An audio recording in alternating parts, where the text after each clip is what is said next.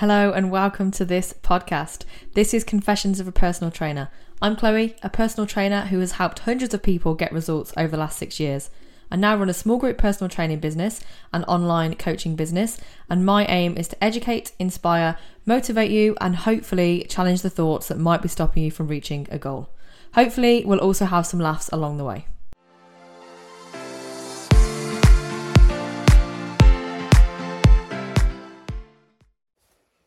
Okay, today I'm going to talk through some simple strategies that are going to help when trying to make healthier choices. So, first of all, this is actually my first podcast episode on my new laptop, which was a big day when my new laptop arrived because I had quite a sentimental attachment to my old laptop. And I had everything set up perfectly. I knew where everything was. So whenever there's something new, I am a little bit like, okay, I've got no idea what's going on. And actually, I can't use a microphone. So this is all just being recorded on my laptop because this laptop apparently doesn't have a USB port. I mean, what laptops don't have a USB port? So I'm obviously not down with all the recent technology. So I need some kind of adapter. But anyway, we're rolling with it.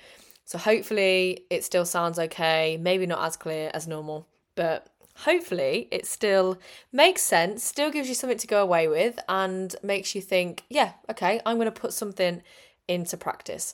So for the last couple of weeks, we have just started an accountability challenge.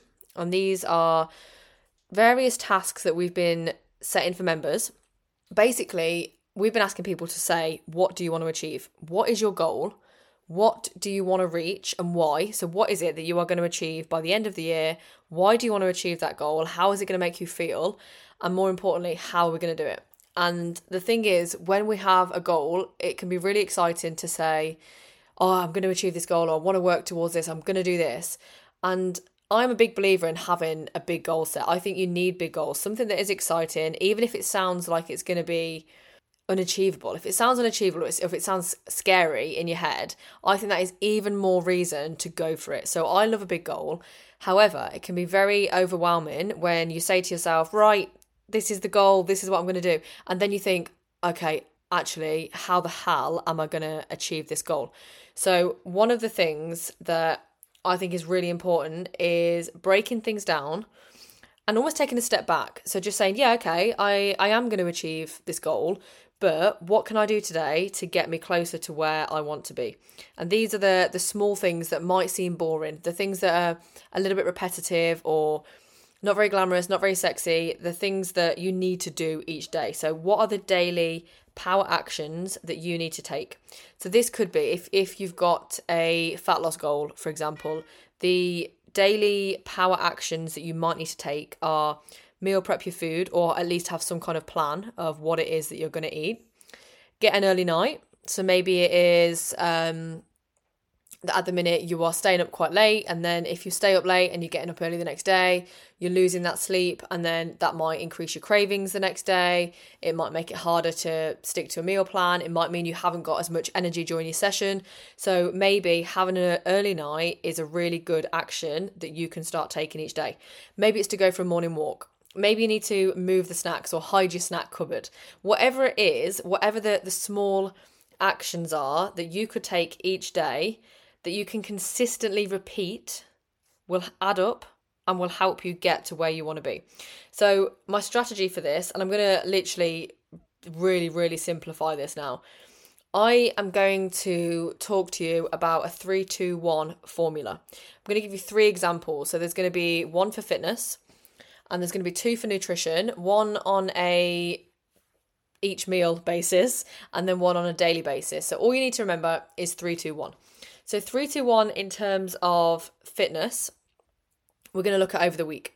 So what I would encourage you to do each week is aim for 3 strength training sessions, 2 fitness sessions or cardio sessions, and a walk a day. So 3-2-1, 3 strength, 2 cardio, 1 walk a day. So I'm going to go into a little bit more detail about that. But one of the things that is fairly simple about this is that you could actually combine your strength and your fitness. So you don't have to do 5 days of exercise a week. If it makes sense for you to do 3 sessions and you struggle to commit to more than 3, then maybe look at it as, okay, I'm going to do half a strength session and a bit of fitness afterwards.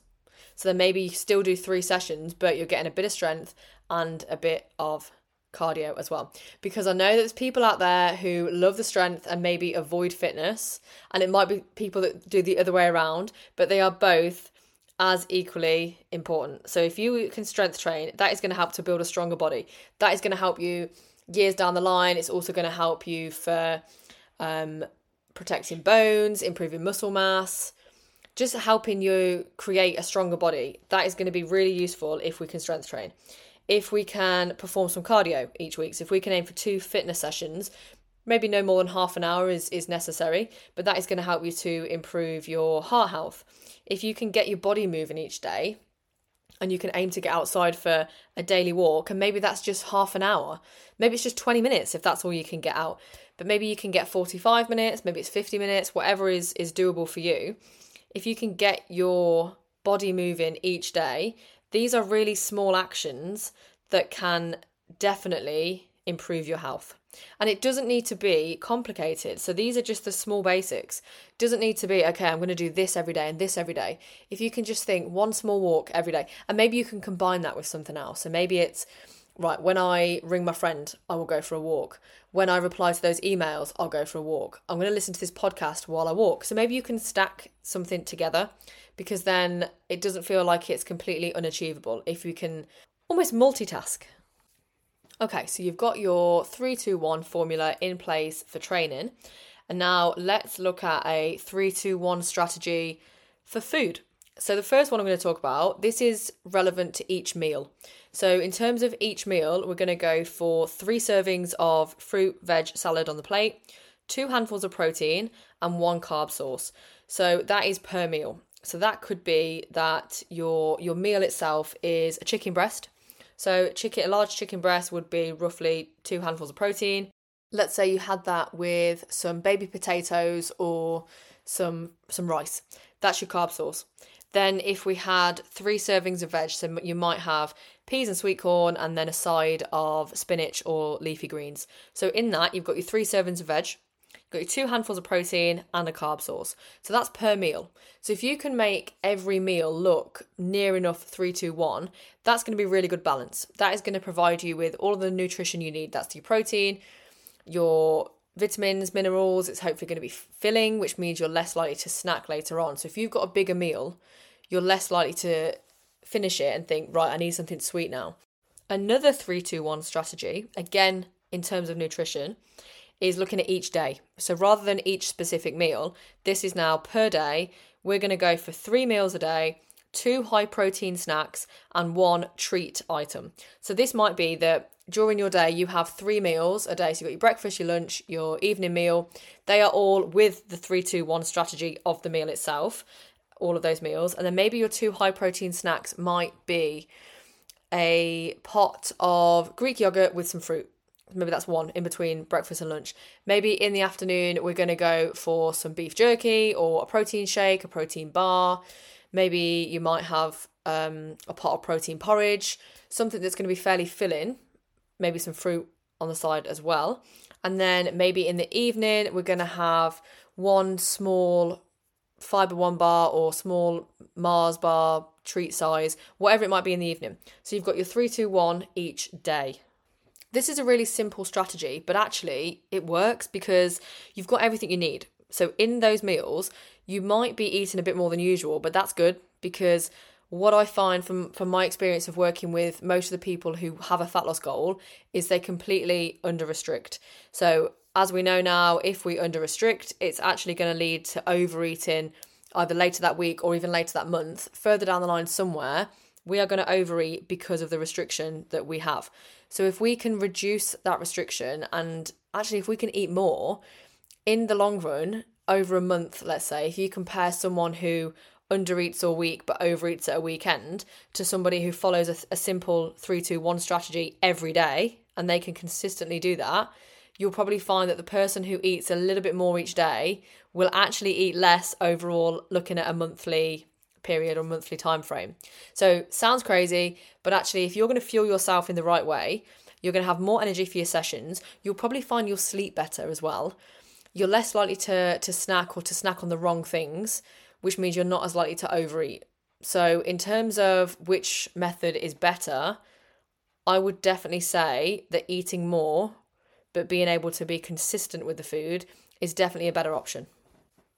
There we go. A short and sweet, but simple and effective strategy, I think. So I'm going to use this. I'm going to see how I get on. So let me know if you guys use it as well, because I am interested to hear, if anyone listens to anything I say, but also I do like to know if it is helpful. So let me know if you find that this is a really interesting method or a different way that maybe you haven't thought of before. And I do just love feedback in general. So let me know how you get on.